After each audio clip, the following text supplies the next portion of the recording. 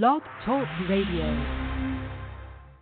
The Four Persons, Inc. is a federally registered and licensed 501c3 charity. Any use of any of our content without our permission is prohibited by law. Our purpose is evangelization, education, and social action. Please go to our website at thefourpersons.com or our blog site at thefourpersons.net to make your tax-deductible donation by credit or debit card. You can also send a check to the Four Persons, Inc., P.O. Box 11214, Manassas, Virginia, 20113. To contact us, send us an email at thefourpersons.com.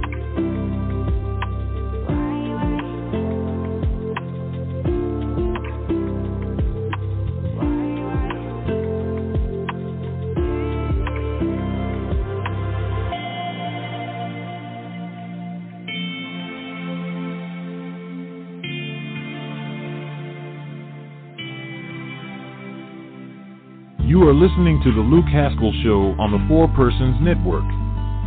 Luke takes a deep dive every show into history, theology, and scripture. If you want to truly be educated, make way for the hammer of heretics himself, ladies and gentlemen, Luke Haskell.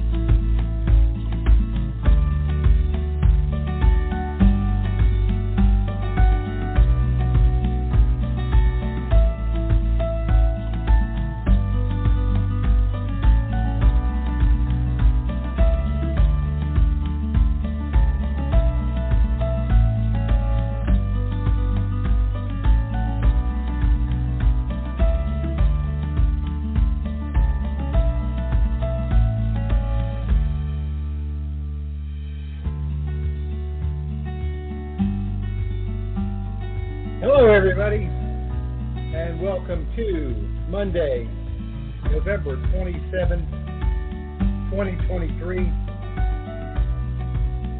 And I just want to start out by saying that I have a lot of confidence in my ability as an apologist.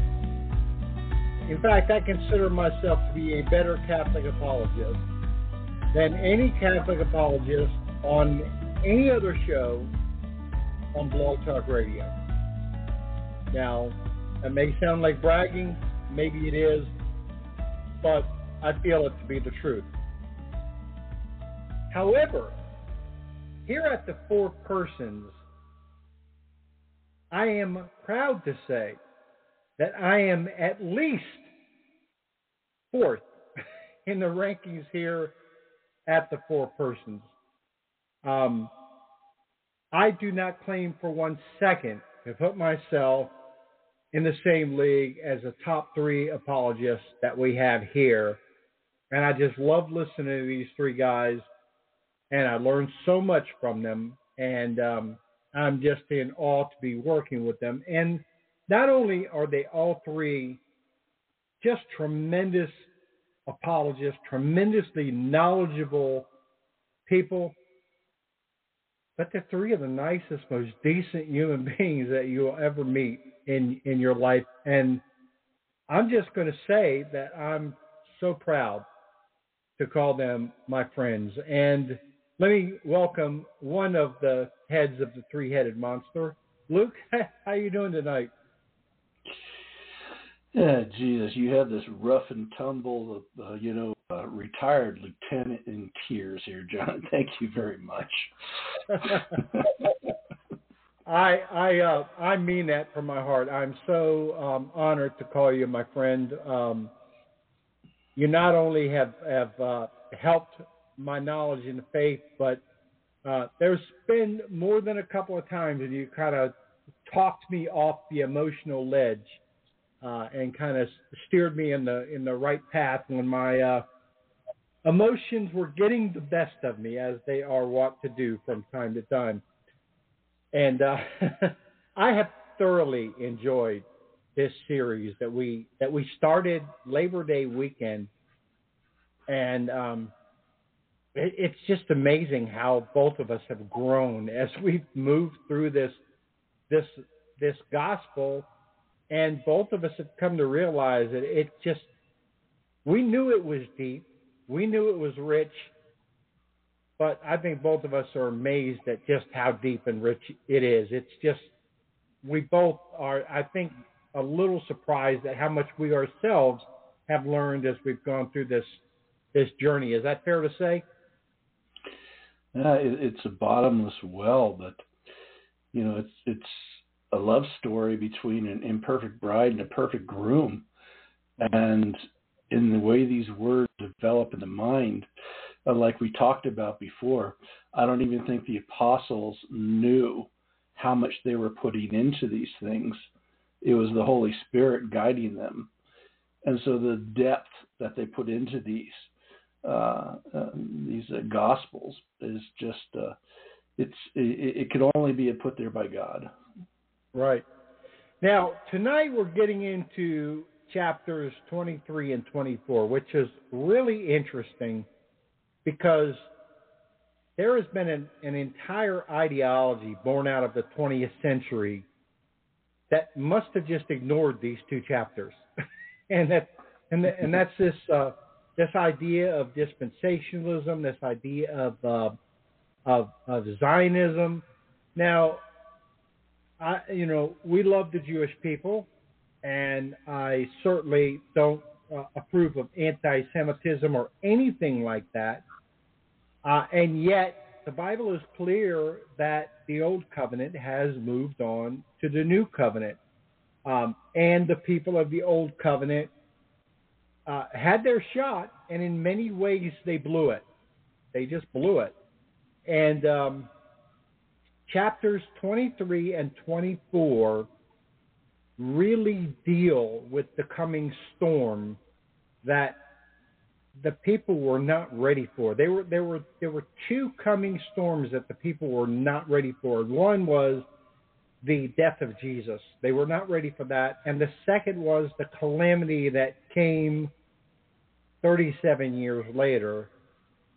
And Jesus is preparing them for it, but they still weren't ready for it. And that's what 23 and 24 get into, and it's some really deep and powerful stuff. So, Luke, why don't you take it away? Let's get right into it. Well, what would you think about doing another review here? Because I know people are if they're listening to tapes, they're probably coming in different chapters and things. Yeah, I think that would be helpful to start off, kind of a review to bring us up to where we are now, and then people will kind of understand where Jesus is going, stepping forward. That's a good idea. So let's go back to Abraham and Isaac and Abraham's covenant with God. And covenant, the word covenant comes from an ancient Semitic word, berit, and a lot of people think it's simply like a contract, but it's more of a bonding relationship where we hear these words, I will be your God and you will be my people. Well, this is a covenant relationship with God.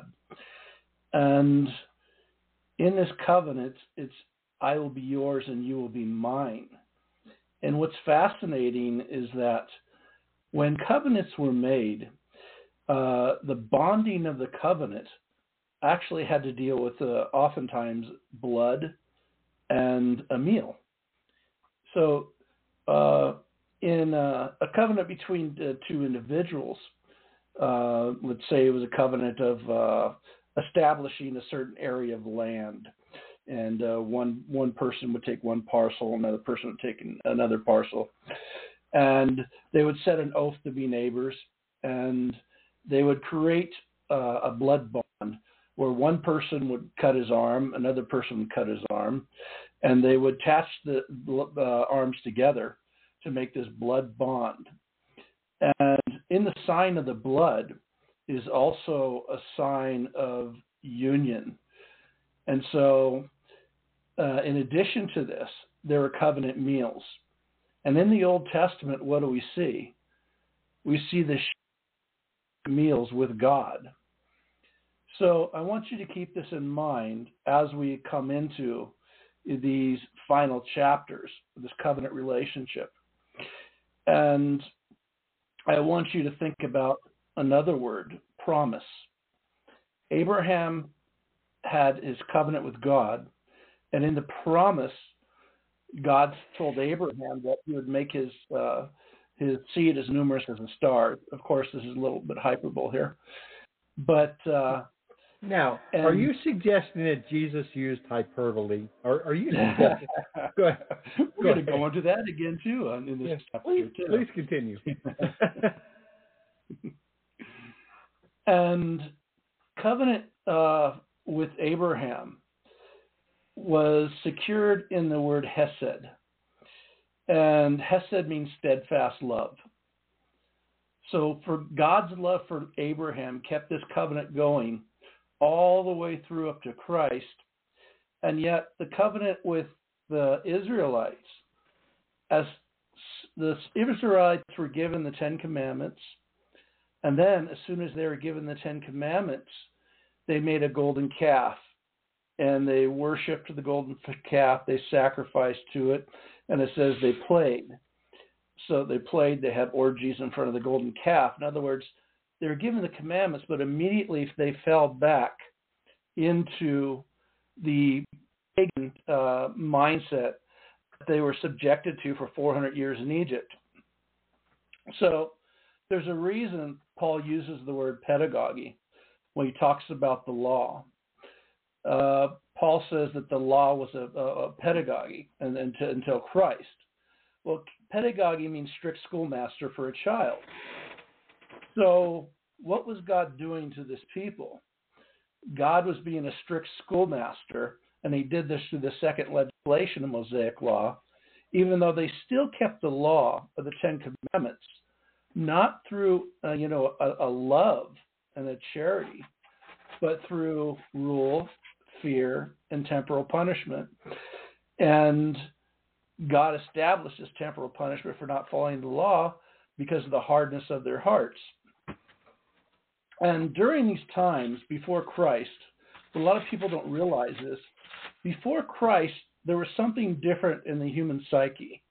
There was less of an idea or a sense of charity and love. And you had things like the Code of Hammurabi, which is an eye for an eye. And you had pagans living by, in order to have a society, a strict rule of if somebody doesn't perform a certain task according to the societal norms, a lot of times they're punished or they're killed. And this was just to create kind of a homeostasis or normalcy in things. But it was not secured through ethics, through morality, or through love of Christ, because that wasn't there. So there was something missing up until the time of Christ. Therefore, you hear the prophecies: "I will break your hearts of stone and give you hearts of flesh. Mm-hmm. I will take this heart of flesh, hearts of stone, and make it a heart of charity." And you hear this theme over and over again. And this comes into being at the time of Christ and the time of the promise fulfilled. The word promise again. At the time of Christ, the Spirit entered into the world in a different way. Yet, at the same time, we have this another line going through time, which is the covenant promise. So in this hesed and steadfast love, even though the Jews who swore on their own lives to keep the law broke the law, so they entered the curse. So they were cursed to death. And this is why in Romans 9, Paul explains that if there wasn't another seed, if there wasn't a spiritual descendancy, if there wasn't a promise, then God would have made Israel go in the way of Sodom and Gomorrah, because they were under the curse of death. So in the steadfast love, we see God using different people through time to keep this promise in a lineage until first we see Boaz and Ruth. Boaz being a Jew and Ruth being a Gentile. So their grandchild is David. So we see a precursor to this development of God keeping his promise to Abraham. And we see it through a precursor of not just a church of the Jews, but a church of Gentiles also. And as we go through time from there, we have the diaspora, we have the first Babylon captivity, we have Jews spread throughout the whole land, we even losing their language. By the time of Jesus, a lot of them didn't even speak the Jewish language, they spoke Greek. And we have all this confusion going on in the world. But the prophets always talked about a Savior to come, a Messiah. So what does Matthew do? Matthew shows the begots. And he starts all the way back next to Boaz and Ruth, a Jew and a Gentile. And he shows Christ in the line of the begots from the King David. And what were they looking for? They were looking for a Messiah. So after the begots, Matthew shows Jesus was among the Galilee people. And by the time Jesus was among the Galilee people, the Galilee area was half Jews and half Gentiles. So Jesus began his preaching among both Jews and Gentiles. And as he developed this new way of life, the understanding of the Beatitudes and the understanding of this new law that is going to be written on our hearts, he was doing this at a time before the law was even written on our hearts. In the Beatitudes, he talks about something that was completely radical to the world at the time. So what happened with this transformation that came the Holy Spirit into the world is grace given freely, as opposed to the law of Moses, of rule, fear, and temporal punishment. And so as we move on through this story, Matthew is calling Jesus the son of God, because he's quoting Jesus saying he's a son of God. He's showing that as the Messiah. At first, he's showing that the Son of God, the Messiah, is performing all these miracles. And who does he anger during this time? Well, the Pharisees and the Sadducees, the scribes, who were under this law of rule, fear, and temporal punishment, and did not have this higher ability of thinking through charity and love yet he called them hypocrites and began to show them how they would even kill him, and he would tempt them, and because he is setting up his own death now. So what is the purpose for this death? Well, the main purpose is to establish the promise that Abraham fulfilled, to take the place of the Israelites who had the curse on them. And Jesus says, no greater love that a man has than to give up his life for another. Well, he is giving up his life not only for the Gentiles, but for the entire Jewish nation who was under the curse. And so you had this curse held in abeyance until this time. And entering the promise fulfilled for both Jews and Gentiles, we look to that word promise that we see quite a few times in Scripture. Peter says, repent and be baptized for the remission of your sins, for the promise is for you and for your children. In Romans 9, when Paul's describing the spiritual nation of Israel, not the physical, when he says that through Isaac shall his seed come. Well, Isaac was a miraculous birth. That birth was not supposed to happen. So it's a spiritual birth. And just as when Peter said, repent and be baptized, that is a spiritual birth. And then in Galatians 3, Paul explains, you are no longer Gentiles or Jews, freeman or slave, male or female, because you've been baptized into Christ Jesus and made heirs to the promise of Abraham. So the cross established the water, blood, and spirit that flows from the rib of the true Adam that he is cleansing his bride with, the true Adam of life, which is also the true tree of life from which the waters flow. And this is what we're going to get to, including how God established the true Passover that always needs to be before the Father. You want to add anything to that? Yeah, I think so much. I think that the biggest thing that you're pointing out here is the difference between a covenant and a contract, especially in this circumstance.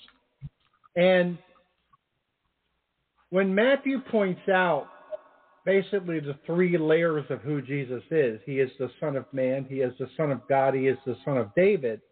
It is showing us that in this particular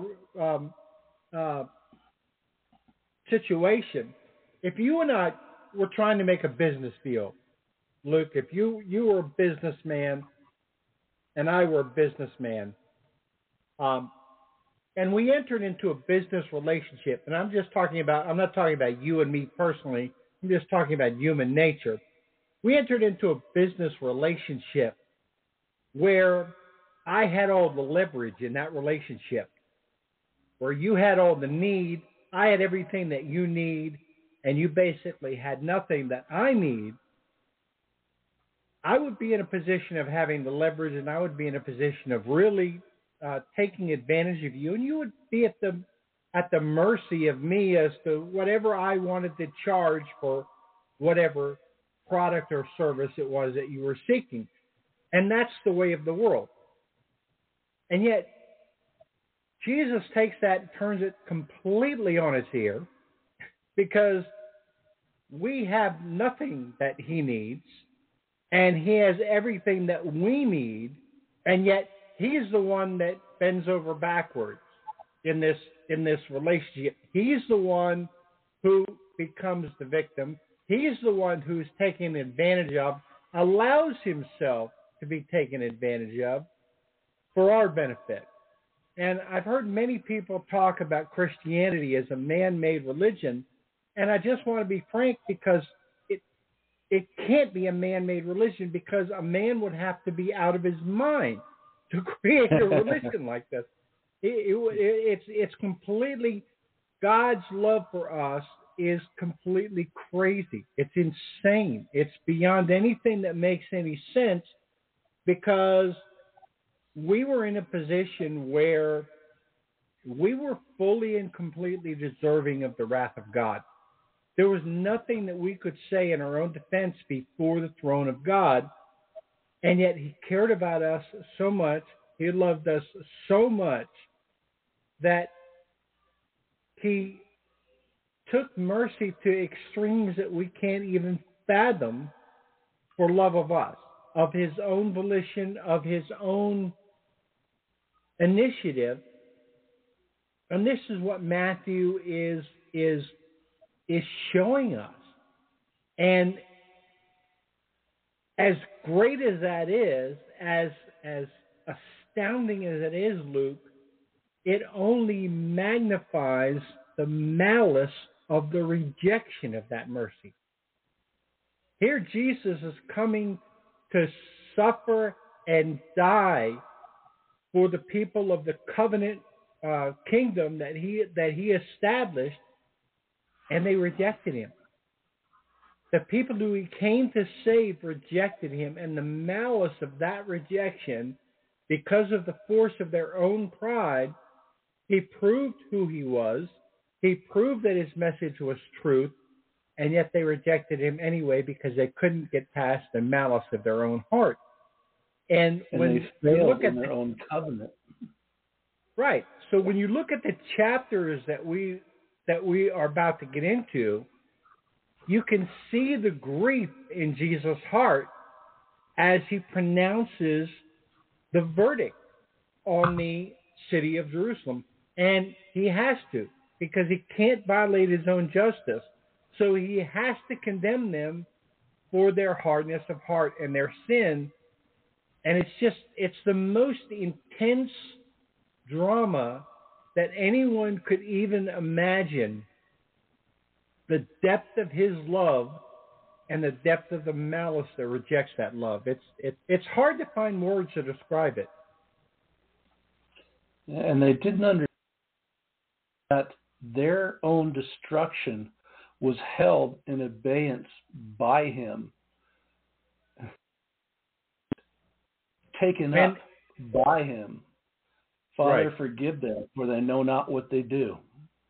And what's also astounding, something that we read in chapter 22, let's remind our listeners, they pronounced that destruction on themselves. They pronounced the sentence on themselves. Constantly, Jesus would give them a scenario, a parable, and said, well, the master sent workers into the vineyard, and they were beaten, they were thrown out, they were cast out. Finally, he sent the son, and they killed him. They beat him, killed him, and threw him out of the city. And then Jesus turns to them and says, "What do you think the master should do here?" And they looked at him and said, "Well, he'll bring those wretched people to a wretched death." They pronounced the sentence on themselves because you're reminded of what Jesus said: "By your own words will you be exonerated; by your own words will you be condemned." Yeah, exactly. Okay. Let's start with Matthew chapter 23. We're going to go verse 1 through 7. Then Jesus spoke to the multitudes and his disciples, saying, "The scribes and the Pharisees are sitting on the all things, therefore, whosoever they shall say to you, observe and do. But according to their works do ye not, for they say and do not.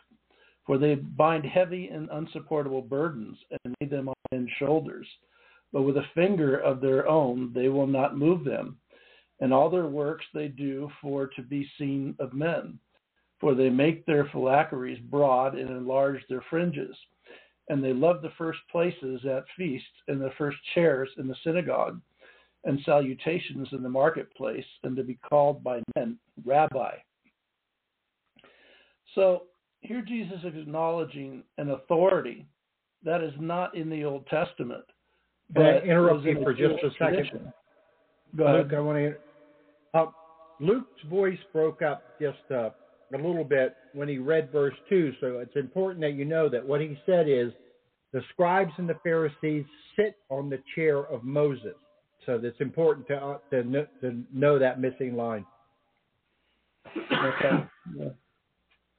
So we must keep in mind that this is before Pentecost and before the authority was passed over to the church, which we have shown on numerous occasions to be the reestablished kingdom of David. But for those who are just beginning to hear our presentation, I'll do a quick review on this and showing this development, the authority. Jeremiah prophesied that there would always be a man to sit on the earthly throne of David. Daniel prophesied a fifth kingdom that would never be destroyed, not made by hands. This is our sacramental kingdom, the body of Christ. In Isaiah 22, we see the structure of this kingdom in type, where when the king goes away, the supreme ambassador or vicar of the king holds the power of the king in the symbol of the keys of binding and loosing. This included authoritative interpretation of the Torah, which was the law of the Jewish nation. So it was binding and loosing the entire law of the Jewish nation. So the supreme ambassador even wore the king's robes, symbolizing how we were to see him as having the dignity from the king. The keys also show dynastic succession because they are present 4 centuries after David was the first king, establishing the Davidic line. So in Isaiah 22:21, Eliakim is called a father to God's people. From the word father, we get papa, pope. Matthew showed us the begets from just before David, showing us how this kingdom is reestablished in Christ. And at the Council of Jerusalem in Acts 15, Peter uses the power of ex cathedra and the keys to separate the church from 1,300 years of Mosaic law, when he decreed that we are all saved by grace, not the law of Moses.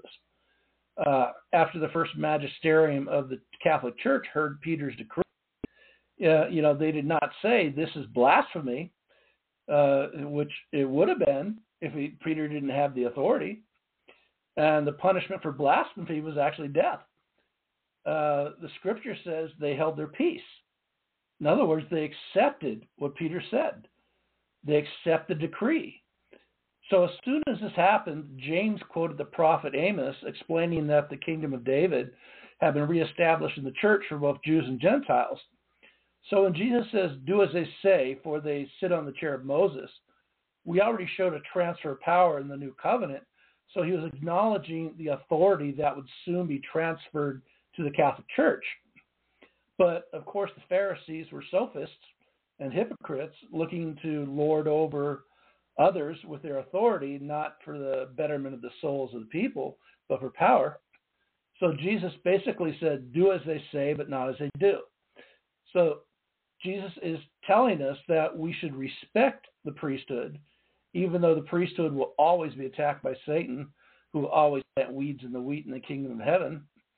There will always be good saintly leaders and weeds in the wheat. Remember that Paul said, obey your prelates who have the rule over you, for they watch over your souls. So we apply reason to Scripture. Catholics do this a lot. So these prelates are the authority of the universal church, the reestablished kingdom of David, both Jews and Gentiles, in the one church established by God at Pentecost. All others are established by man. So there's no other Christians before Catholicism. So Paul would never have said, obey the leaders of the Lutheran Church, the Anglican Church, the Pentecostal, fundamentalist pastors. This would have been clear heresy to Paul, but time and manipulation of history and creation of man-made doctrines and faith alone and scripture alone as a foundation for entropy and for the purpose of separation from the original church confuses the issue for good people who do not look closely at the spiritual battle. And I would say what brings you closer to the Eucharist is from God. What pushes you away cannot be. It'll be pushing you away from Christ. Right. Look, our Protestant friends misuse this chapter probably as much as any chapter in the whole Bible to push their polemics. And they misuse it because they cherry-pick verses while they ignore the verses that give us the context. And it's important to observe that context because it says the opposite of what they actually preach. In verses 2 and 3, Jesus is upholding an earthly authority that we must obey, even if the members of that authority don't practice what they preach. And in the coming chapters, we'll see that God does not ever eliminate this authority. He changes who holds it, but he does not eliminate the idea of an authoritative, a central authority on earth that we must obey. Now, Protestantism as an ideology ends right here because this authority, this same authority, must exist today. Now, likewise, Jesus didn't condemn marketplaces or seats in synagogues or fringes or phylacteries or the title of rabbi or teacher or doing the works of religion. As you know, and a lot of these things are the things that are claimed. What Jesus condemns here is the exercise of all of these things for show, to be seen by men. Jesus never, ever condemns religion, as some claim. But what he condemns is hypocrisy. And the word hypocrisy, Strong's 5273, hupokratase, is one who is an actor, a stage player. So a pretender, if you will. So if you think of an actor playing a role in a movie, that's what the word hypocrite means. And this is what Jesus is saying about these people when he calls them hypocrites. He's saying, you're not truly religious leader. You play them on TV, so to speak. You're playing the role, but Jesus could see through them. He could see through their duplicity. So Jesus is not condemning religious people, but he is condemning actors playing religious people in order to draw attention to themselves. I think it's a very important distinction. And he calls them out on sophistry, and we hear sophistry over and over and over again in these debate rooms. Mm-hmm. And sophistry is simply lying to yourself. You know, you're creating a fallacious argument, and all you're doing is harming yourself. Right. Interesting. I was debating the other day, and somebody brought up a verse and tries to use it against the church. It was 1 Corinthians 15:1-4, and I'll read it. Moreover, brethren, I declare unto you the gospel which I preached unto you, which also ye have received, and wherein ye stand, by which ye also saved, if you keep in memory what I have preached unto you, unless you have believed in vain, and delivered unto you first all that which also I received. So they have highlighted, I declare unto you the gospel, and deliver unto you first of all, which I also received. But they don't have highlighted, if you keep in memory what I have preached unto you. Preached unto you. Not right. Written to you, but preached unto you. And Paul stayed with communities, establishing them in bishops, priests, and deacons for up to 3 years. He established Timothy as a bishop of Ephesus. He established Titus as the bishop of Crete. And so, what I have preached unto you, unless ye believe in vain. In other words, there is a doctrine here. There is a process. And what did he preach? Well, he taught the religion and ritual of the New Covenant, which is Catholic. He taught the Eucharist. Right. He taught baptism. He taught the fear of God. He said that we should, do priests for the anointing of the sick. The word priest in itself is derives from presbyter, which is simply a shortened priest is simply a shortened form of presbyter.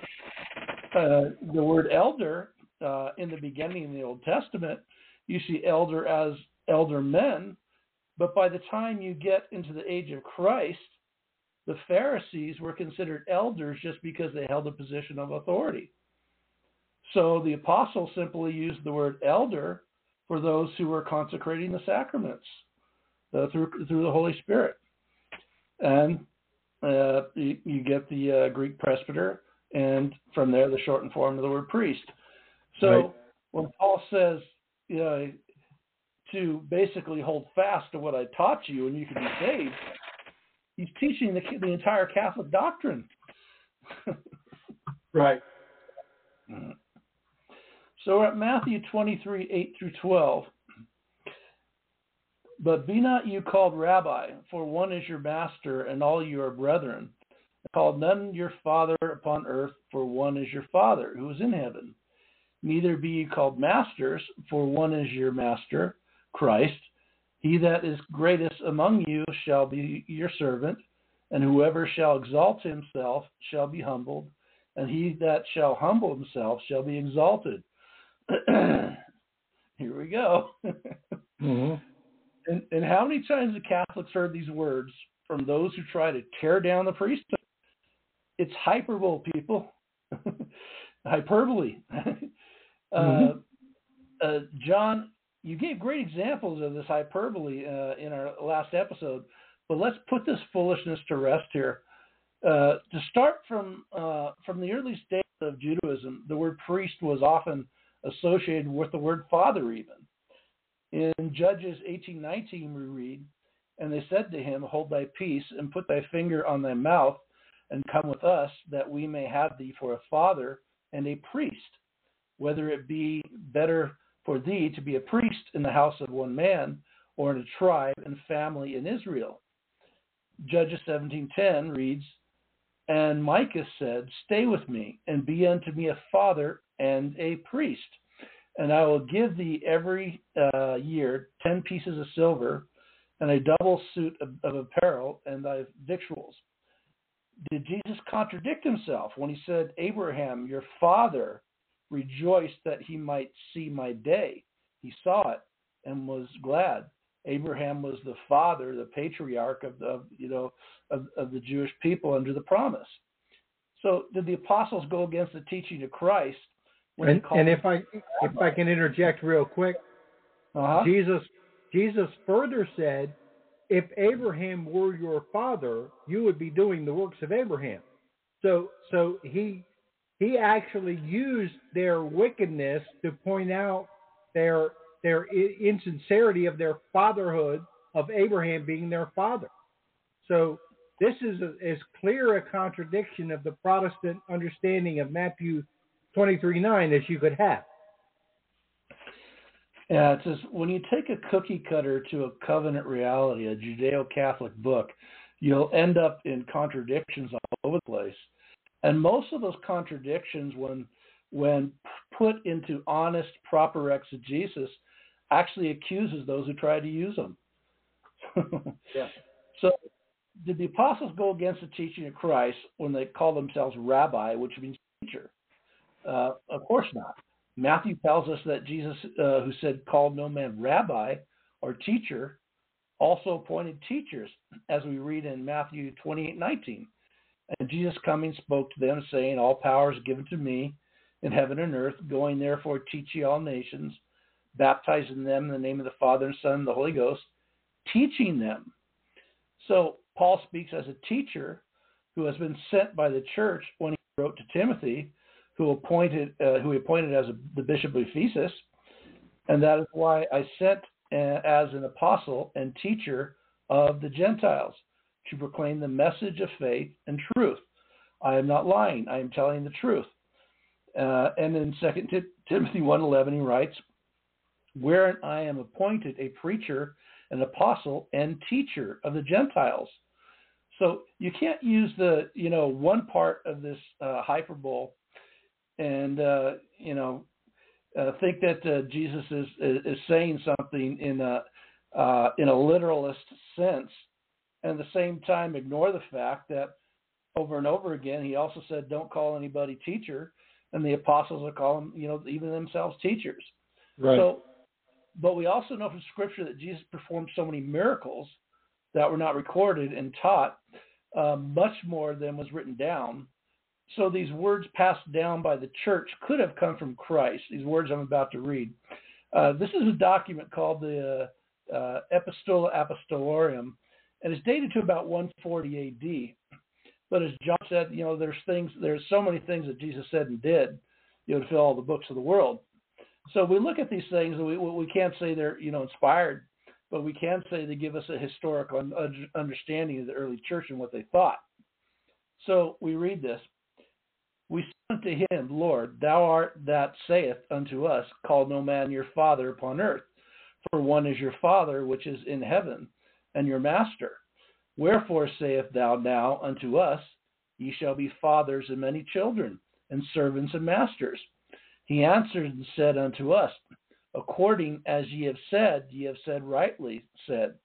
For verily I say unto you, whosoever shall hear you and believe on me shall receive of you the light of the seal through me, and baptism through me.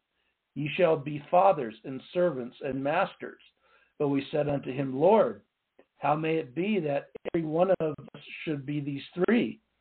He said unto us, Verily I say unto you, ye shall be called fathers, because with praiseworthy heart and in love ye should have revealed unto them the things of the kingdom of heaven. And ye shall be called servants, because they shall receive the baptism of life and the remission of their sins at my hand through you. So even the early church understood this, the hyperbole. And Jesus is telling the Pharisees, who he called hypocrites, and pointed out their sophistry, do not usurp the fatherhood of God. Therefore, as an example to his church, he tells the leaders of our church, he that is the greatest among you shall be your servant, and whoever shall exalt him shall be humbled, and he that shall humble himself shall be exalted. But basically, the Epistola Apostolorum is describing the priests of the church, who will be fathers, who will be teachers. Right. And I mean, it's all summed up in the line, he who humbles himself will be exalted, and he who exalts himself will be humbled. So, you apply this logically. If your car breaks down, you're going to take it to a master mechanic, okay?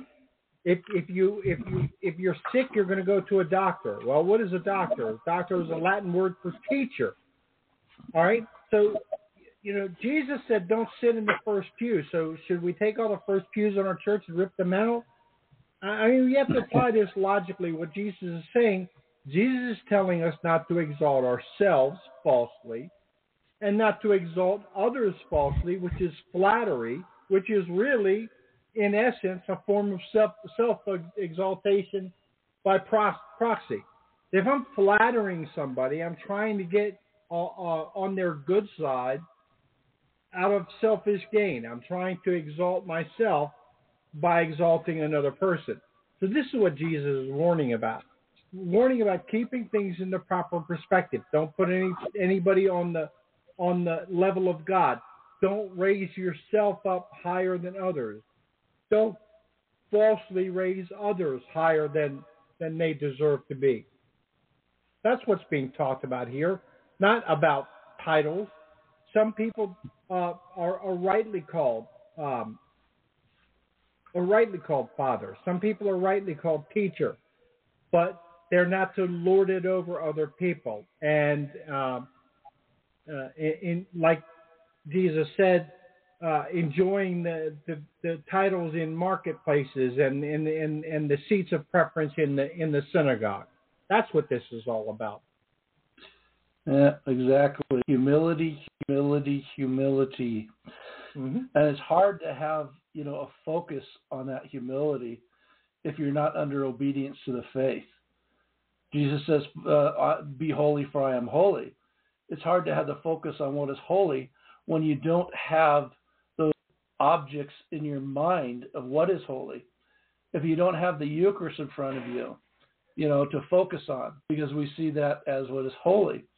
When Jesus is not going to say, be holy for I am holy, then not give us things of a holy nature to focus on. Right. So we see here again, Jesus putting the Pharisees on notice, speaking with one of authority, and further purposely sealing his own fate, not through doing anything wrong against the law. He kept the law to fulfill a righteousness, but to point out how the Jewish authorities have fallen through the power he had given him. And he goes on and he gives the woes through Matthew 23 to 13 to 36. And he's just really putting the icing on the cake here for what they're going to do to him pretty soon. But woe to you, scribes and Pharisees, hypocrites, because you shut the kingdom of heaven against men. For you yourselves do not enter in, and those that are going in, you suffer not to enter. Woe to you, scribes and Pharisees, hypocrites, because you devour the houses of widows, praying long prayers. For this you shall receive the greater judgment. Woe to you, scribes and Pharisees, hypocrites, because you go around about the sea and the land to make one proselyte, and when he is made, you make him the child of hell twofold more than yourselves. Woe to you, blind guides, that say, whosoever shall swear by the temple, it is nothing. But he that shall swear by the gold of the temple is a debtor. Ye foolish and blind, for whether for whether is greater, the gold or the temple that sanctifieth the gold? And whosoever shall swear by the altar, it is nothing, but whoever shall swear by the gift that is upon it is a debtor. Ye foolish and blind, for whether is greater, the gift or the altar that sanctifieth the gift? He therefore that sweareth by the altar sweareth by it, and by all things that are upon it. And whosoever swear by the temple sweareth by it, and by him that dwelleth in it. And he that sweareth by heaven sweareth by the throne of God, and by him that sitteth thereon. Woe to you, scribes and Pharisees, hypocrites, because you tithe mint and anise and cumin, and have left the weightier things of the law, judgment and mercy and faith. These things you ought to have done, and not to leave those undone. Blind guides who strain out a gnat and swallow a camel. Woe to you, scribes and Pharisees, hypocrites, because you make clean the outside of the cup and of the dish, but within you are full of rapine and uncleanness.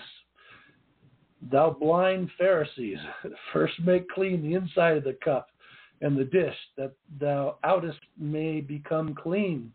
Woe to you, scribes and Pharisees, hypocrites, because you are like to whited sepulchres, which outwardly appear to men beautiful, but within are full of dead men's bones and all filthiness.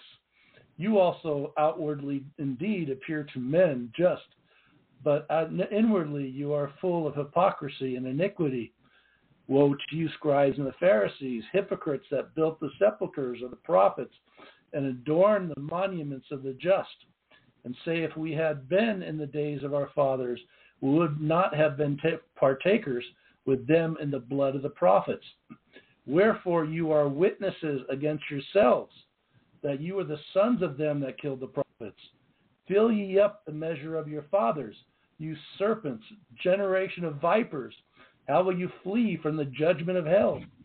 Therefore, behold, I send you prophets and wise men and scribes, and some of them you will put to death and crucify, and some you will scourge in your synagogues and persecute from city to city, that upon you may come all the just blood that hath been shed upon the earth, from the blood of Abel the just, even unto the blood of Zacharias, the son of Barachas, who you killed between the temple and the altar. Amen, I say to you, all these things shall come upon this generation. Yeah, that's pretty tough. Yeah. So when Jesus said, I send to you prophets and wise men and scribes, the Pharisees must have been shocked. This same man who was being called the Messiah by the masses of people, who was witness feeding thousands with nothing, who healed the sick and made the blind see, who bested every one of their arguments, said, I sent you the prophets. I call you out on your evil nature. I even call you out in your soul, in your plots against me. I condemn you for what you are about to do, and I will do to my church in the future. You'll put them to death and crucify, and some you will scourge in the synagogue. The Pharisees fornicated with Babylon, Rome, as the whore of Babylon. You see, Babylon is in the killing of Christ and many Catholics. I must also emphasize that I'm only referring to those who were involved in the persecution of the church in the early days of martyrdom. The Jews are our ancestors, and through them as God's people of the Old Covenant gave us the images of the effects of the sacraments even. The types show us even how the sacraments affect the soul. And the Jews of today had no involvement in what occurred in the first century.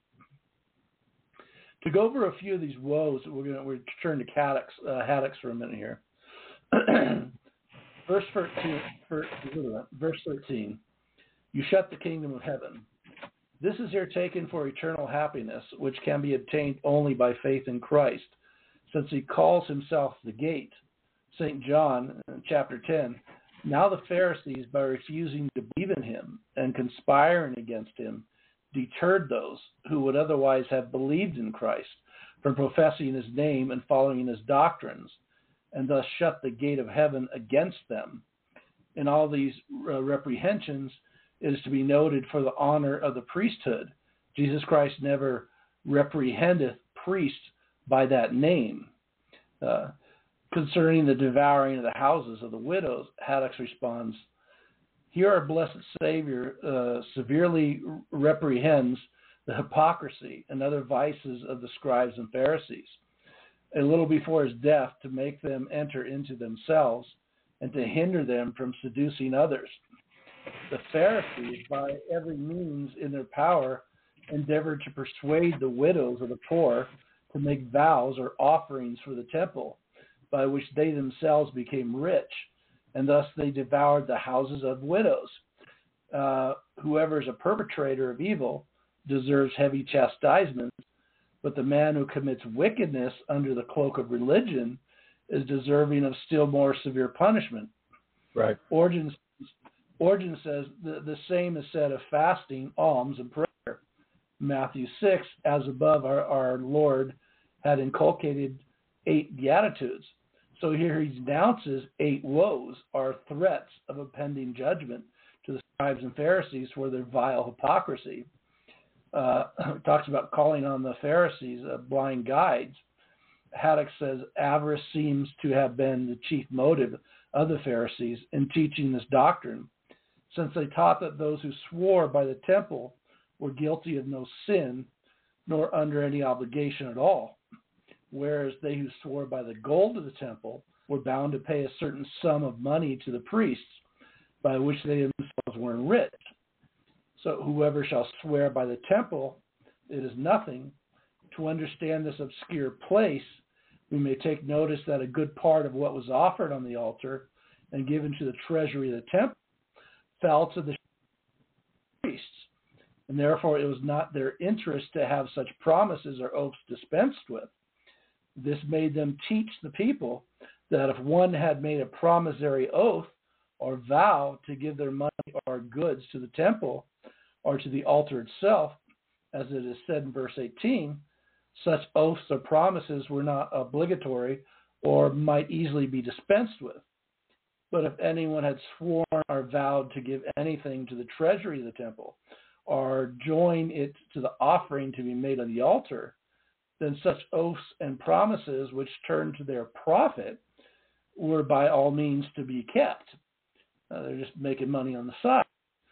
So Jerome expounds of oaths in common discourse as if they taught the people that when anyone swore by the temple or the altar, it was not to consider as to swear by the gold in the temple or by the offering there made, for in the latter case they were to satisfaction according to the judgment of the Jewish priests, and to correct their covetous proceedings. Christ tells them that the temple and the altar were greater than the gold in the offering. So verse 19:21 reads, Ye foolish and blind, for whether is greater, the gift of the altar that sanctifieth the gift? He therefore that sweareth by the altar sweareth by it, and by all things are upon it. And whoever shall swear by the temple sweareth by it, and by him that dwelleth. So they're basically setting up, just a way to pay for their religion here. Mm-hmm. What he meant by sanctifieth, Haddock says, the altar is sanctified by our Lord's body thereon. A person named Theophilus, the close follower of St. Chrysostom, writeth thus upon this text. In the old law, Christ will not allow the gift to be greater than the altar. But with us, the altar is sanctified by the gift. For the bread of the divine grace is converted into our Lord's body, and therefore the altar is sanctified. And verse 21, by him that dwelleth in it. We see that swearing by creatures, as by the gospel and by the saints, is all referred to the honor of God, whose gospel it is, whose saints they are. And verse 25, woe to you.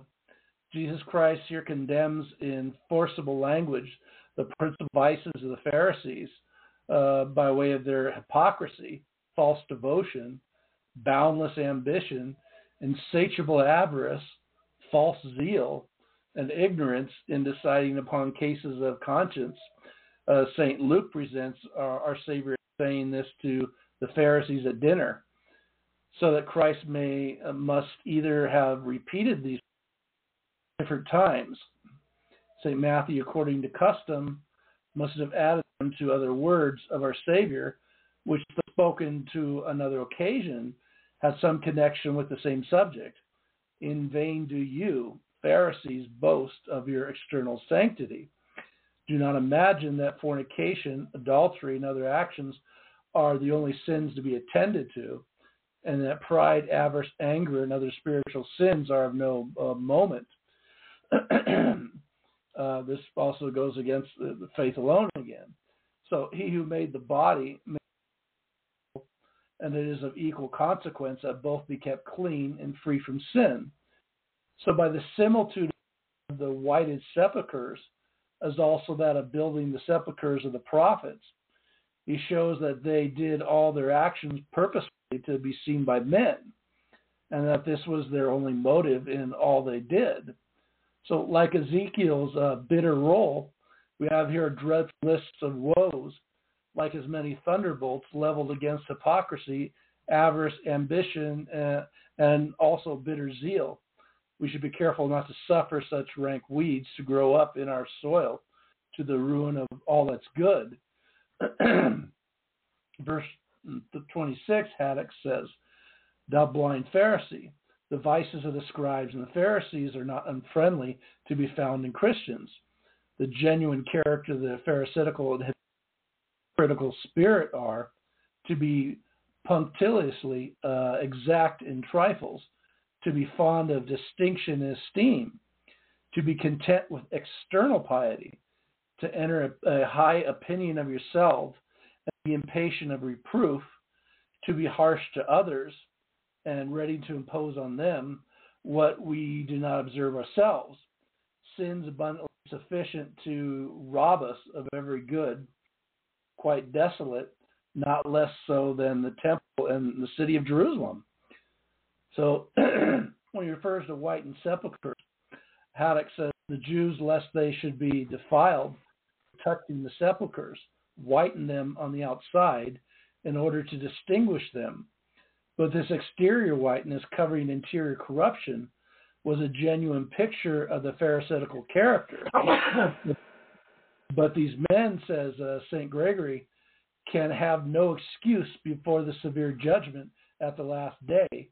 For whilst they show to the view of mankind so beautiful an appearance of virtue, by their very hypocrisy, they demonstrate that they are not ignorant how to live well, how to live moral. They know how. Tell me, you hypocrite, what pleasure there is in wickedness. Why do you wish to be what you wish to appear? What it is beautiful to appear is beyond a doubt more beautiful to be. So they knew what they were doing, because they even tried to fake the appearance of being something they were not, as somebody who was all good. Pretense, right? So be therefore what you appear, or appear what you really are, says St. Chrysostom. And verse 38, Jesus Christ so often and so boldly condemns the Pharisees because he reads their hearts and intentions. But we who can only judge of overt actions, who cannot dive into the secrets of the heart, must never presume to call men's exterior good actions hypocrisy, but judgment according as we see them. Right. So Luke, I want to focus on three verses here in particular that a lot of the futurists miss. So let me repeat them.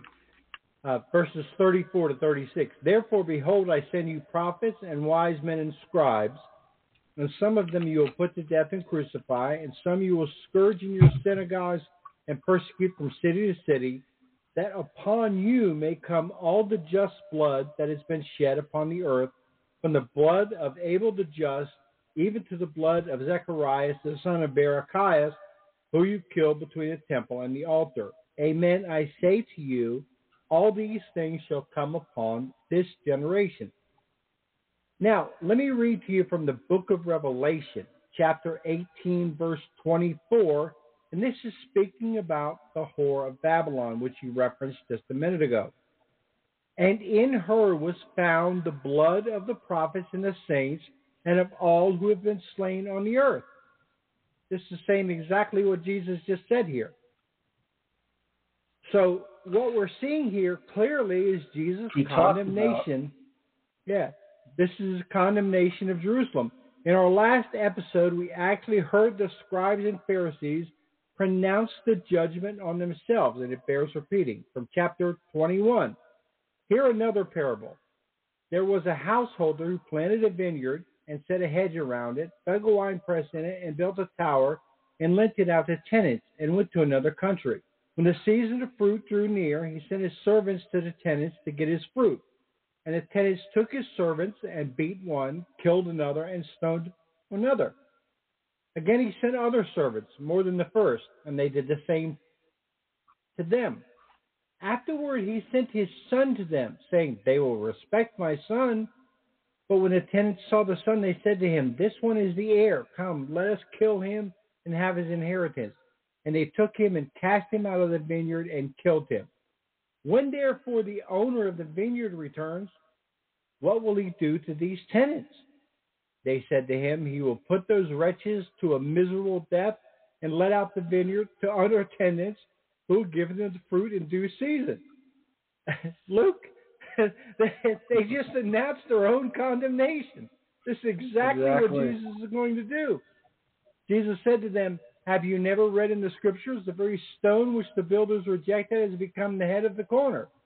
This was the Lord's doing, and it was marvelous in our eyes. Therefore I tell you, the kingdom of God will be taken away from you and given to a nation producing the fruits of it."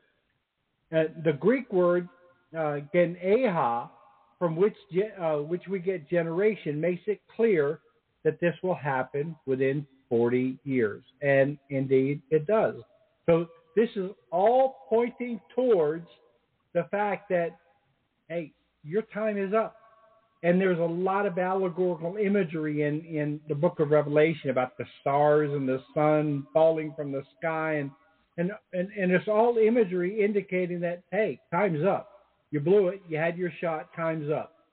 And that's what this is all pointing to. And this is what we all see fulfilled in chapter 17 and 18 of the book of Revelation. And now you're about to, well, what I was going to say is you're just about to, go ahead. I'm sorry. And we both agree that the book of Revelations, it's highly probable it was written before the destruction of the temple. When you have phrases like "come out of her," and you have all the Christians leaving Jerusalem for Pella shortly before the siege. Yeah. Well, if anyone needs any evidence that it's written before the destruction of Jerusalem, take the kings. 5 have fallen. 1 is to come, and when he comes, he will remain only a short time. 1 is, and 1 is to come, and he will remain only a short time. Well, okay, let's think about that logically. 5 have fallen: Augustus, Tiberius, Claudius, Caligula, and Nero. 1 is Galba, and he will reign only a short time. Galba only reigned about 3 months. And then the next one will come, and he will reign for only a short time. Well, that was Othos, and Othos reigned only about 3 months. You're talking about 1968. Boy, I just moved to the Beatles, didn't I? You're talking about 68. The year 68, the reign of the 4. That was the year of the 4 emperors, and it's the only year that there was 4 emperors. So it's the only year in which the book of Revelation could have been written. So the other thing that I was about to say is that you're about to really, the next few verses that you're about to read, this is where Jesus just lays down the law. And this is where he just makes it very, very clear what's coming. Yep. So Matthew 23:37-39. Jerusalem, Jerusalem, thou that killeth the prophets and stoneth them that are sent unto thee. How often would I have gathered together thy children, as the hen doth gather her chickens under her wings, and thou wouldest not. Behold, your house shall be left to you desolate. For I say to you, you shall not see me henceforth till you say, Blessed is he that cometh in the name of the Lord. And again, here Jesus speaking with the authority of God right in front of him. He is speaking as the God who made the covenants with Israel.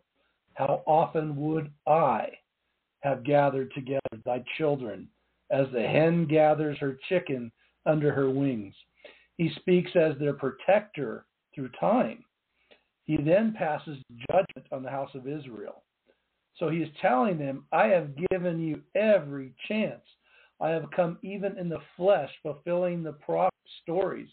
I have performed uncountable miracles before you, and you chose not to listen nor believe. For our Protestant brothers and sisters, the same God called bread his body and performed incredible miracles, including sustaining his church for 2,000 years. And up to this point, you have chosen not to believe. Many Catholic saints through the power of Christ even raised people from the dead. You even believe the Pharisees' words over God when he gave his priests the power to forgive sins through him. Jesus said, receive the Holy Spirit, whose sins you forgive are forgiven. The Pharisees said, only God can forgive sins. So you're following the same sophistry Jesus admonished the Pharisees for. All of those woes came to the people who said only God can forgive sins. For verse 38 and 39, let's return to Haskell. Behold your house. This house shall be deprived of the protection of the God of heaven. He it was that had hitherto preserved them, and he also would inflict upon them those very severe judgments they so much dreaded. And verse 39, till you say, blessed is he that cometh, hereafter you shall own me for your Messiah and the world's Redeemer, at least at the day of judgment. The time here foretold when they should say, blessed is he that cometh in the name of the Lord, is the day of general judgment, when our Savior says, henceforth, we must understand it of all that time, which intervened between the time of his speaking and his passion. St. Chrysostom says, it may also be understood by the Jews who are to be converted to the faith of Jesus Christ toward the end of the world. But we must remember, unless the Lord builds the house, the laborers labor in vain. For our Protestant brothers and sisters, as we end this chapter, I want you to think about the authority God established and the lack of reasoning Protestants has to have in his process of separation from the Catholic Church. Now, excuse me, it would not be reasonable to think that when Paul wrote, obey your prelates, he'd be referring to any leaders of any church. I need to emphasize this. He would have called it heresy to obey any prelates of any church that was not the one church established by God, infused with the sacramental life of the body of Christ, Pentecost, the chosen people, the holy nation, the royal priesthood, the reestablished kingdom of David as the kingdom of heaven we are born again into through baptism. It is not reasonable to think that you become members of the chosen people just, through faith. It is not reasonable to think that you would think that in becoming a member of the royal priesthood, that in the new covenant you would not be obligated to participate in priestly acts with the ordained. You're being called a member of the royal priesthood because there's acts of a priest in the new covenant you are called to. And of course, Paul says, obey your prelates to be subject to them, for they watch as being to render an account of your souls, that they may do this with joy and not with grief, for this is not expedient for you. This is the princes of the church. This is the bishops of the Catholic Church that Paul is telling you to obey. And prelate and the etymology of the word, ecclesiastic of high rank, bishop or pope, superior of a religious house, from Old French prelate, modern French prelate, and directly from medieval Latin, prelatus, clergyman of high rank. Paul would have called it heresy to call a church that did not have ordained priests inside the chosen people, the holy nation, the royal priesthood. Paul, writing to Titus, the bishop of Crete, says, "For this cause I left thee in Crete, that thou shouldest set in order the things that are wanting, and should ordain priests in every city as I have appointed thee." To Timothy, the bishop of Ephesus, he writes, "Let the priests that rule well be esteemed worthy of double honor, especially those who labor in the word and doctrine." And James writes, "Is anyone sick among you? Let him bring in the priests of the church, and let him pray over him, anointing him with oil in the name of the Lord. And the prayer of the faith shall save the sick man, and the Lord shall raise him up. And if he be in sin, his sins shall be forgiven." How? Through the priest as an intermediary with the Holy Spirit. So let's look at the word study for the word elder. We started to discuss this, but I want to go into a little more detail here to present evidence. You know me, I retired as a lieutenant. I like to go by the preponderance of the evidence. And there's just so much evidence, so why not put it out there? So elders, the word an elder, elderly man, or presbyter, the word is used 66 times in the New Testament. It has a primary background in the Old Testament and Jewish tradition, where elders, zekonim, referred to the tribal leader of Israel appointed by Moses. See this in Exodus 24:1, see it in Numbers 11:16. And to the members of the city judicial council in Joshua 24. By the first century, it was a collective name for Pharisaic teachers. We see it in Matthew 15:2, for a group within the Jewish high court, the Sanhedrin in Matthew 26:3, and for the senior officials of a Jewish synagogue. Now, this notion of ruling and religious elders carried over into Christian tradition and was applied to its own appointed leaders. You see that in Acts 14, 15, 20, 21. An elder or presbyter thus began to refer to an ordained shepherd of the church who preached the gospel and ministered in the sacraments. And we see this in 1 Timothy 5:17, Titus 1:5, and you go on and on with examples of this. So the English word priest is derived from this Greek term. And Ignatius of Antioch, disciple of John the Apostle, writing to his epistle to the Trallians, he writes, "In like manner, let everyone respect the deacons as they would respect Jesus Christ, and just as they respect the bishops as a type of the Father, and the presbyters as the council of God and college of the apostles. Without these, it cannot be called a church. I am confident that you accept this, for I have received the exemplar of your love and have it with me in the person of your bishop. This very demeanor is a great lesson, and his meekness is his strength. I believe that even the godless do respect him."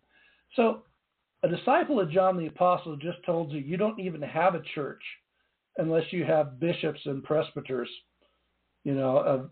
basically of apostolic succession of that church, the council of God. A few years ago, Pope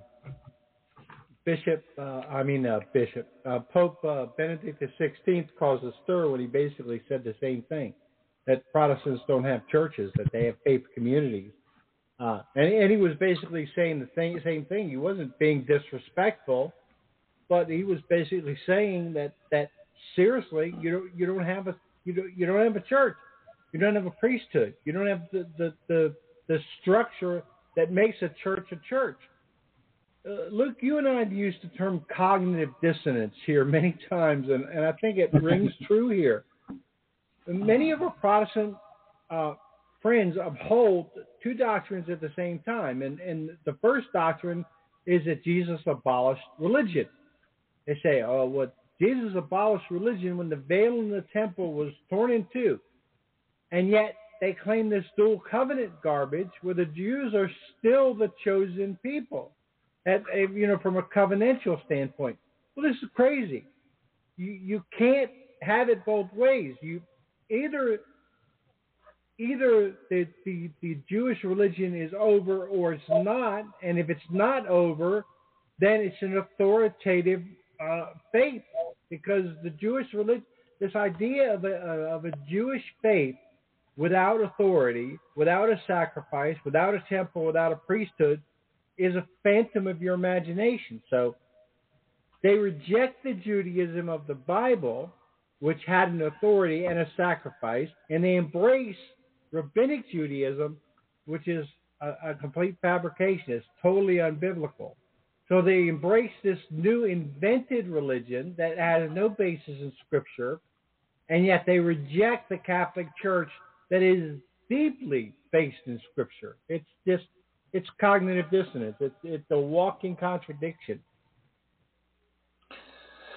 Yeah, and you basically have to ignore the entire early history of Christianity in order to do this. I mean, it would just be so crazy to think, and this is how far you would have to go. Let's say the apostles taught their disciples the faith, and then the disciples, who were spread out through the known world, got together and they created a different faith. They created a faith of we're saved through transforming grace, a faith with bishop, priests, and deacons, a faith with a sacramental nature, a faith devotion to Mary as the true Ark of the Covenant and the true Eve, mother of all the living. And they spread this faith and they taught this faith. They had to have started it when some of the apostles were still alive, to create such an error and to spread this error. And they spread this error, and then they died martyrs for this error. That's how far you would have to go to separate your mind from historical Christianity. Right. So basically, you have to believe that Jesus couldn't keep the promises that he made when he said, "I'll protect the church from error, and I will be with you always, and what you bind on earth will be bound in heaven, and what you loose on earth will be loosed in heaven." Somebody asked me a question years ago. They asked me, they said, hypothetically, what would you do if I could prove to you that the claims of the Catholic Church were false? I said, I'd have to become an atheist. And he said, what do you mean? Why? Well, that's great. If the Catholic Church is not true, if the Catholic Church falls, then all of Christianity falls with it. Because if Jesus either was able to keep the promises that he made and the church that he established, or he couldn't. And if you're going to say that, well, Jesus couldn't keep his promises, therefore we had to create this other church over here, well, then why would you call that a Christian church? Or why would you, under what pretense would you say that I would believe that? If the first version of Christianity wasn't true, why would I believe the second version? It's an argument that doesn't make any sense. No, it doesn't.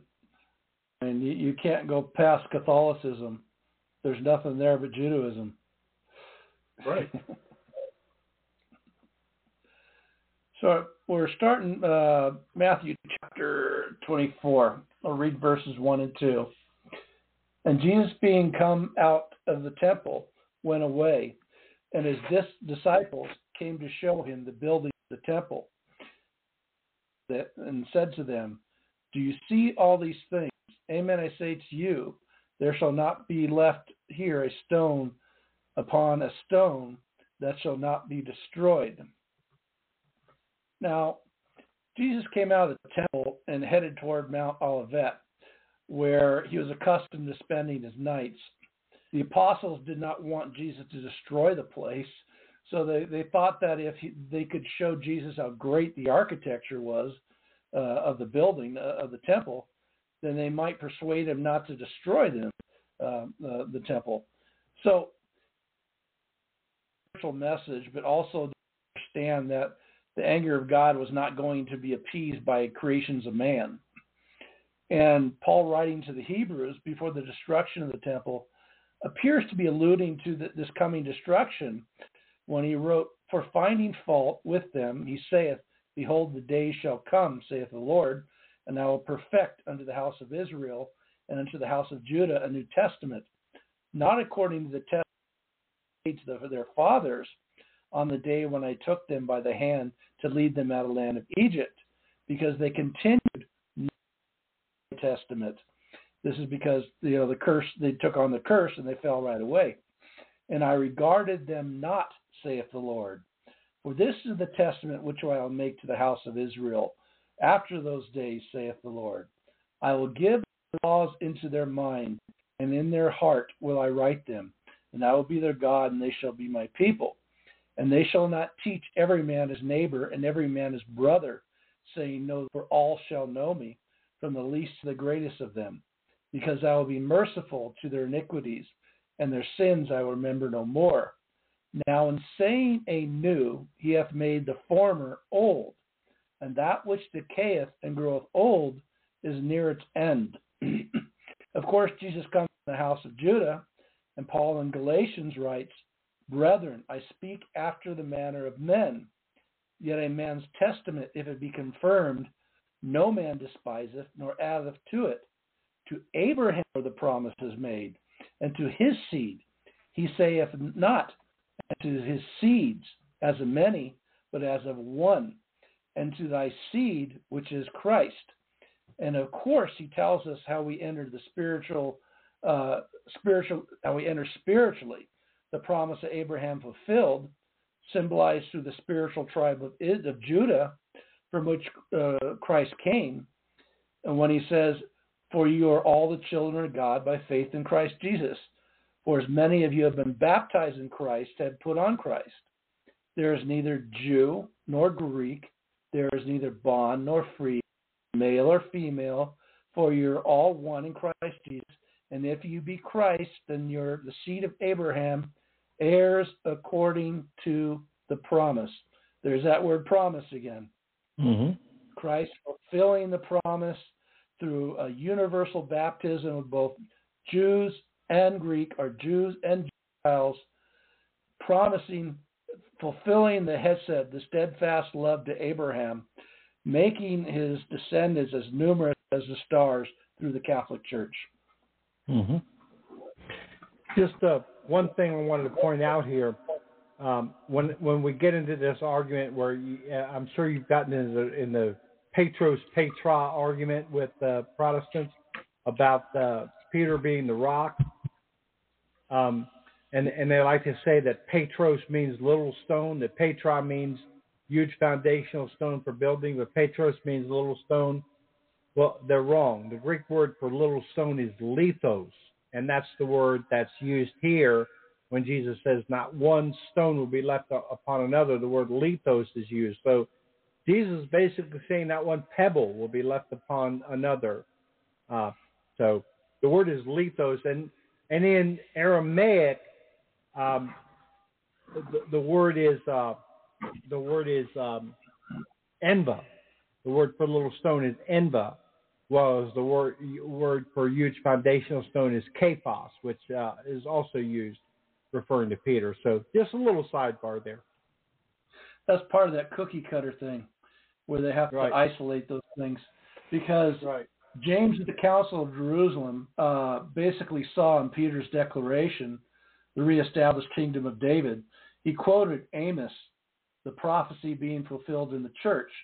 So Jesus would never have given Peter the keys of binding and loosening of the kingdom if he wasn't reestablishing the church and making Peter the supreme ambassador. Therefore, when Jesus said, "You're Simon, for now on you will be called Rock," it was already predestined that he would be that ambassador of Jesus' church. Jesus said, I will build my church. He did. And James of the Council of Jerusalem saw right there the prophecy fulfilled in the church. Right. So we're at Matthew 24, 3 through 31. And when he was sitting on Mount Olivet, the disciples came to him privately, saying, Tell us, when shall these things be? And what should be the sign of thy coming and the consummation of the world? And Jesus answering said to them, Take heed that no man seduce you, for many will come in my name, saying, I am the Christ, and they will seduce many. And you shall hear of wars and rumors of wars.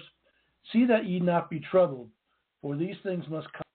For nation shall rise against nation, and kingdom against kingdom, and there shall be pestilence and famines and earthquakes in places. Now all these are the beginnings of sorrows. Then shall they deliver you up to be afflicted, and shall put you to death, and you shall be hated by all nations for my name's sake. And then shall many be scandalized, and shall betray one another, and shall hate one another. And many false prophets shall rise, and shall seduce many. And because iniquity charity, but he that shall preserve to the end, he shall be saved. And this gospel of the kingdom shall be preached into the whole world for a testimony to all nations, and then shall the consummation come. When therefore you shall see the abomination of desolation, which is spoken of by Daniel the prophet, standing in the holy place, he that readeth, let then they that are in Judea, let them flee to the mountains. And he that is on the housetop, let him not come down to take anything out of his house. And he that is in the field, let him not go back to take his coat. And woe to them that are with child, and that give suck in those days. But pray that your flight be not in the winter or on the Sabbath. Then great tribulation, such as hath not been from the beginning of the world until now, neither shall be. And unless those days be shortened, no flesh should be saved. But for the sake of the elect, those days shall be shortened. Then if any man shall say to you, Lo, here is Christ, or there, do not believe him. For there shall rise false Christs and false prophets, and shall show great signs and wonders, insomuch as to deceive, if possible, even the elect. Behold, I have told it to you beforehand. If there shall be, behold, he is in the desert, go ye not out. Behold, he is in the closets, believe it not. For as lightning cometh, appeareth even unto the west, so shall also the coming of the Son of Man be. Wherever the body shall be, there shall the eagles also be gathered together. And immediately after the tribulation, the sun shall be darkened, and the moon shall not give her light. The stars shall fall from the heavens, the powers of heavens shall be moved. And then shall appear the sign of the Son of Man in heaven. And then they shall see the Son of Man coming in the clouds of heaven with much power and majesty. And he shall send his angels with a trumpet and a great voice, and they shall gather together his elect from the four winds, from the farthest parts of the heavens to the utmost bounds of them. Excuse me, I'm going to take a drink here. I don't think my throat's been clear since I had that cold or whatever it was that we both had earlier. I get it. Yeah. So you're beginning to hear a lot about this pre-tribulation rapture again for Protestants. These verses pretty much contradict that when we read through to the end of this.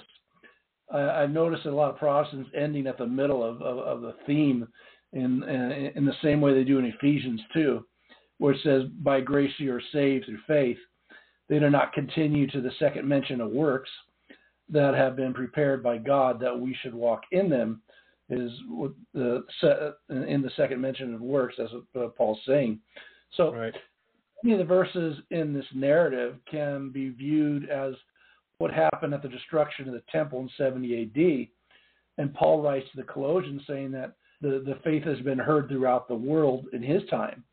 So I guess this would refer to their world on their continent, but these verses also refer to the end of days. So there will be many false Christs and false prophets.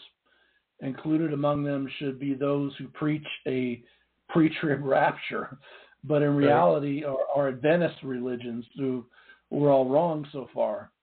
So, but in reality, it would be anyone teaching against the doctrine of faith and morals of the Catholic Church and keeping people from the Eucharist. But notice here that there shall be in then great tribulation, such as have not been from the beginning of the world until now, neither shall be. After this great tribulation is when the elect are gathered. So we all created this mess, and we will all go through the growing pains into the eternal kingdom revealed.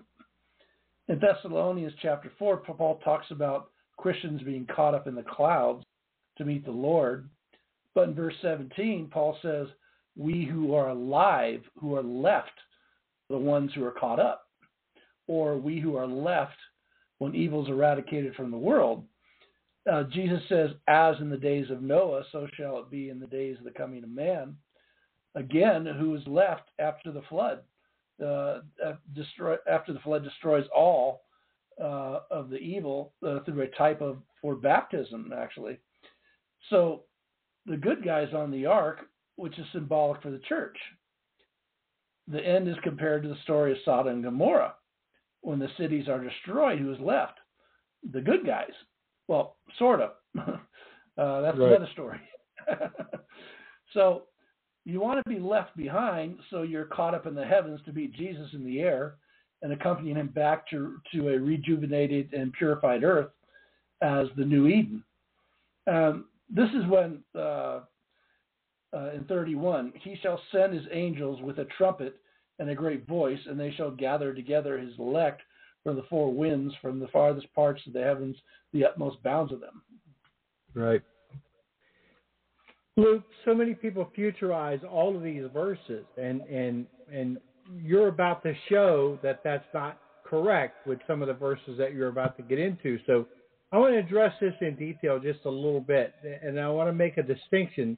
And again, I'm going to cite the book of Revelation, chapter 1, which, as we've discussed, was written in 68 A.D. The revelation of Jesus Christ, which God gave him to show to his servant what must soon take place. And he made it known by sending his angel to his servant John, who bore witness to the word of God and the testimony of Jesus Christ, even to all that he saw. Blessed is he who reads aloud the words of this prophecy, and blessed are those who hear and who keep what is written therein, for the time is near.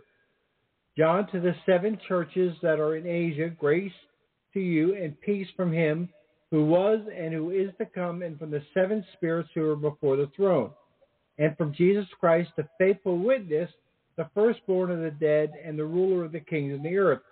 To him who loves us and freed us from our sins by his blood, and made us the kingdom, priest to his God and to his Father, to him be glory and dominion forever and ever. Behold, he is coming with the clouds, and every eye will see him, even everyone who pierced him, and all the tribes of the earth will wail on account of him. Even so, amen. Think about what's being said here, Luke. Every eye will see him. Okay? People who have bodies have eyes. Even those who pierced him. Those people who were still alive who had pierced him.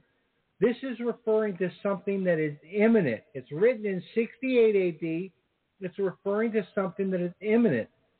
Did you know that in his writings, the historian Josephus actually claims that there were multiple eyewitnesses that claimed that when the temple in Jerusalem was being destroyed, they claimed they saw figures running back and forth in the clouds.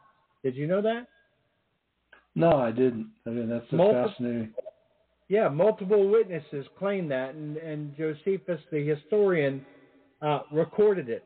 So it's a very important distinction here, and you're about to get into it in the verses you're about to read. But there's a distinction in here between Jesus coming in vengeance against Jerusalem and Jesus coming at the end of the age to separate the sheep from the goat and take his own people to him. So it's two different things that are being discussed here. And in just a few minutes, I'm going to get into the breakdown of how you understand where the separation of these verses are. So please continue. Yeah, and for the Temple of Jerusalem to be destroyed, that was for the Jews, the destruction of their world. There's just the mindset of the Jews at that time was just that. Right. I mean, and it needs to be amplified how unthinkable it was. And in our Christmas special, we talked about this. Do you know there were stones that weighed as much as 160,000 pounds that were elevated to a height of 100 feet in the Temple of Jerusalem? I mean, that's astounding. The stones the heaviest stone at the base of the foundation of the temple is estimated to be over 1 million pounds. The doors to the temple in Jerusalem were 57 feet tall and took 6 men to open them. I mean, it was just a colossal structure. It's unimaginable how they built something like that with the technology that they had then, and it would be just the thought of it being torn down would be just absolutely unthinkable. As unthinkable as it was that the Titanic could sink, as unthinkable as it was that the Twin Towers could be knocked down, the destroying of the temple in Jerusalem was far beyond that in terms of something that couldn't be comprehended. And it wiped out the whole structure of their faith. Yeah. Everything surrounded the temple, their entire body of faith was just wiped out, and they had nothing after that to go on. Right. They had to create something new. Right. So at Matthew 24:32 let's read through 39. And from the fig tree learn a parable.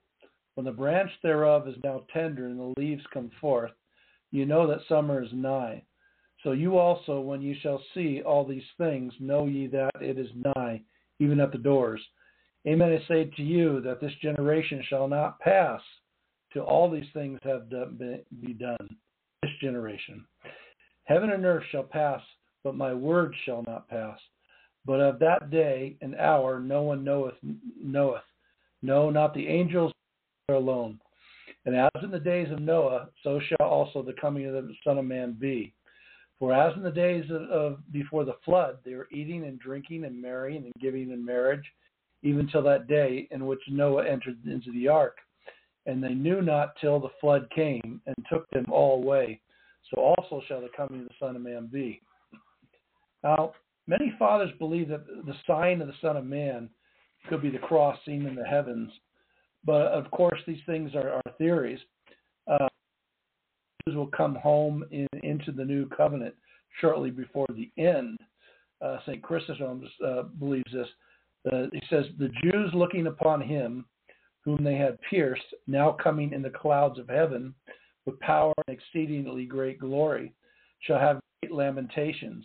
Bitterly will they weep over their misery in having despised and assaulted him on a cross, who ought to have been the object of their veneration and adoration. Regarding the fig tree, the Jerome commentary explains, the concentric ring returns to the idea of verse 15. When you see this verse to the time just before the Perusia, summer is near. The language of this, the initial proclamation of the nearness of the kingdom, which we saw back in verse 3:2 in the chapter 4, verse 17. Here the Greek could be translated as he is near. So the RSV version, or she, it is near, refer to the kingdom, actually kingdom of God and man are inseparable. One implies the other. shall not pass away until this is a troublesome verse. So the death and resurrection of Jesus as an anticipated Parousia fulfilled part of it, as does the fall of Jerusalem in 70 AD, but neither fulfills all these things. The greatest event, the coming of the Son of Man with the kingdom, is still to come, as describes in Matthew 5:18. Matthew's answer to this begins in verse 36 and continues into chapter 25 concerning the unknown day and hour and the delay of the Parousia. Verse 35 says, "My word shall not pass away." And Isaiah 48, Jesus' words is like God's word in the Old Testament, abiding in truth and sureness. Right. So, verse 34 is the dividing line. And if you understand that, you understand how to take this apart. So, only after verse 34 refers to the end times. So, if you go back to the beginning, let's down, you see that they ask Jesus 3 questions. So, let's reread it. Verse 3. And when he was sitting on Mount Olivet, the disciples came to him privately, saying, "Tell us when all these things shall be." Now, that's referring to the destruction of Jerusalem. That's question 1. And what shall be the sign of thy coming? That is question 2. And then they say, and of the consummation of the world, and that is question 3, referring to the end time. So if you read verses 4 to 34, Jesus is answering question 1. He's talking about the destruction of Jerusalem. And then from verse 37 on, now Jesus is answering the other 2 questions. And that is where Luke picks it up right here, starting with verse 37. This is where Jesus is answering the other questions about the coming of the Son of Man and the consummation of the world. So Matthew 24:37 through 44. And as in the days of Noah, so shall also the coming of the Son of Man be. Whereas in the days before the flood, they were eating and drinking, marrying and giving in marriage, even till that day in which Noah entered into the ark. And they knew not till the flood came and took them all away. So also shall the coming of the Son of Man be. Then 2 shall be in the field, 1 shall be taken, and 1 shall be left. 2 women shall be grinding at the mill, 1 shall be taken, 1 shall be left. Watch ye therefore, because you know not the hour of the Lord will come. But this know ye, that if the good men of the house knew at what hour the thief would come, he would certainly watch, and would not suffer his house to be broken open. Wherefore be you also ready, because at what hour you know not the Son of Man will come. Now, we've already discussed that you want to be left in order to receive Jesus in the clouds. 2 women are grinding at the mill. 1 is focused on truth and charity, and the other is not. 1 is watchful and has lived in preparation for our true birth. The other is not. Some of the maids have prepared the oil in their lamps, lived in good works and transforming grace of charity. Charity being Christ to man. The other is not. This applies to our lives in general and the Parousia, which includes judgment, of course. No one knows the hour of the day, so our vigilance in how we keep our souls needs to be constant. And Jesus says earlier in Matthew 12, "But I say unto you that every idle word that men shall speak, they shall render an account, for it is in the day of judgment. For by the words thou shalt be justified, and by the words thou shalt be condemned." Not exactly faith alone or once saved, always saved, but holy fear here. Right. And when we went into this earlier, where the Pharisees actually testified against themselves. By their own words, they condemned themselves. But you're so right here, Luke. It's when you read the entire phraseology of what Jesus said, if the owner of the house had known when the thief was coming, he wouldn't have allowed his house to be broken into. Jesus is using this in a terminology of there's going to be people that are going to be unpleasantly surprised when he returns, and those are going to be the ones that are going to be taken away. Judgment will come as a sudden shock to the unprepared. Yep. Definitely not pre-rib. Right. So we're at Matthew 24. We'll read 45 through 51. Who thinkest thou is a faithful and wise servant, whom his Lord hath appointed over his family to give them meat in season? Blessed is that servant whom, when his Lord shall come, he shall find so doing. Amen, I say to you, he shall place him over all his goods. But if that evil servant shall say in his heart, my Lord is long a coming, and shall begin to strike his fellow servant, and shall eat and drink with drunkards, the Lord that servant shall come in a day he hopeth not, and at an hour that he knoweth not. And he shall separate him and appoint his portion with the hypocrites. There shall be weeping and gnashing of teeth. After everything we have discussed, this one should simply put the icing on the cake. Wise and faithful servant are vigilant and prepared. The evil servant takes his mind off of the prize. A faithful servant cannot believe in faith alone, or once saved, always saved. These are diabolical deceptions. I don't say these things to ridicule. I say them because, the most charitable thing you could do is to bring somebody from error to truth. I know I'm kind of direct when I do it. But the evil servant erred through a lack of charity, which, as we have discussed before, is being Christ to man. That's a true understanding of charity. So we'll finish the chapter with Paul's words on charity. If I speak with the tongues of men and of angels and have not charity, I am become a sounding brass or a tinkling cymbal. And if I should have prophecy and should know all mysteries and all knowledge, and if I should have all faith so that I could remove mountains and have not charity, I am nothing. And if I should distribute all my goods to feed the poor, and if I should deliver my body to be burned and have no charity, it profits me nothing.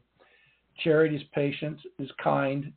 Charity envieth not, dealeth not perversely, is not puffed up, is not ambitious, seeketh not her own, is not provoked to anger, thinketh no evil, rejoiceth not in iniquity, but rejoiceth with the truth, beareth all things, believeth all things. This is my body. Hopeth all things, endureth all things.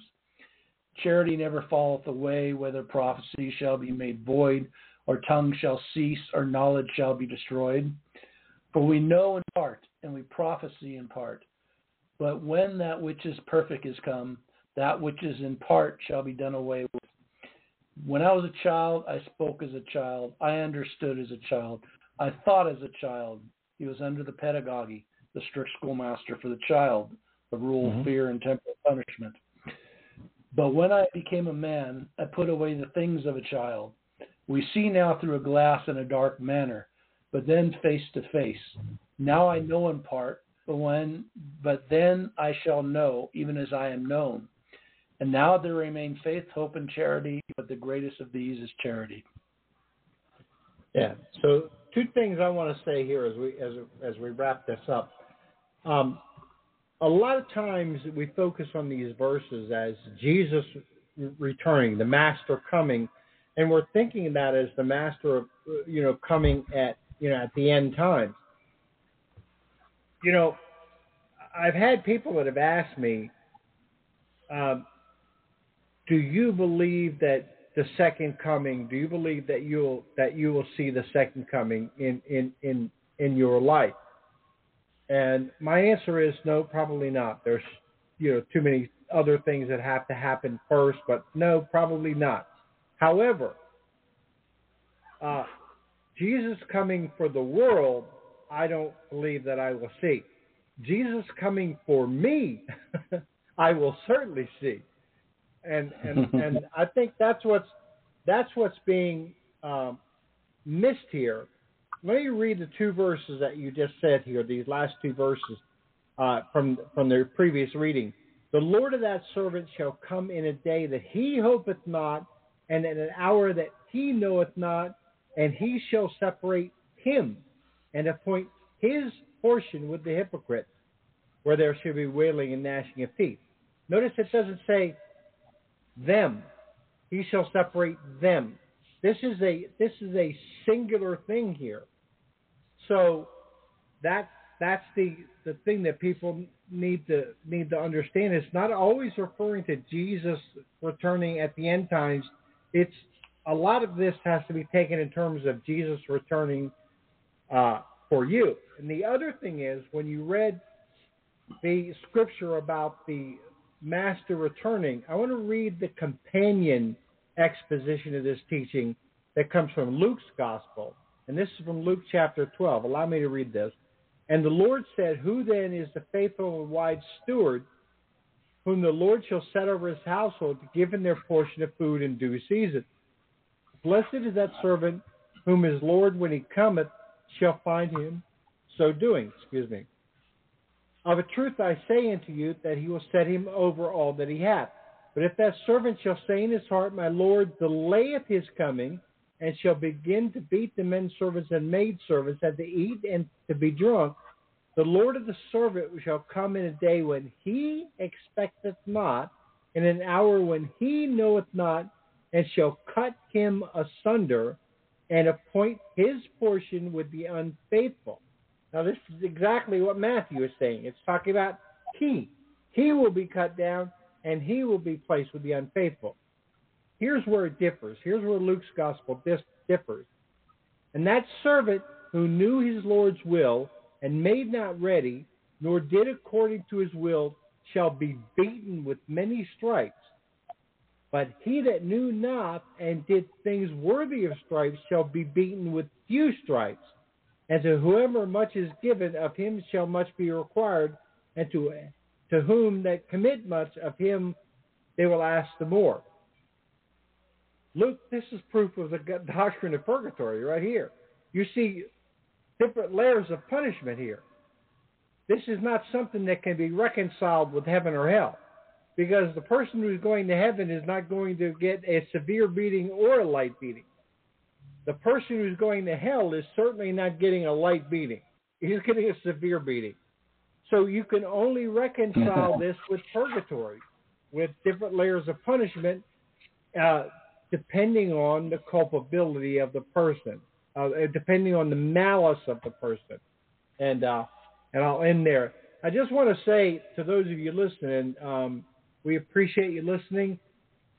This will be our last episode of the year, so to speak, of the liturgical year, that is, because we're about to enter into the season of Advent.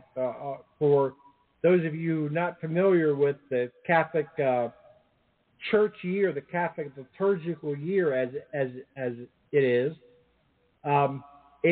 it starts, our new year, our new liturgical year starts this coming Sunday, which is the first Sunday of Advent. So, Luke, I want to wish you a happy and a blessed Advent to you and your family, and would you end us with the closing prayer, please?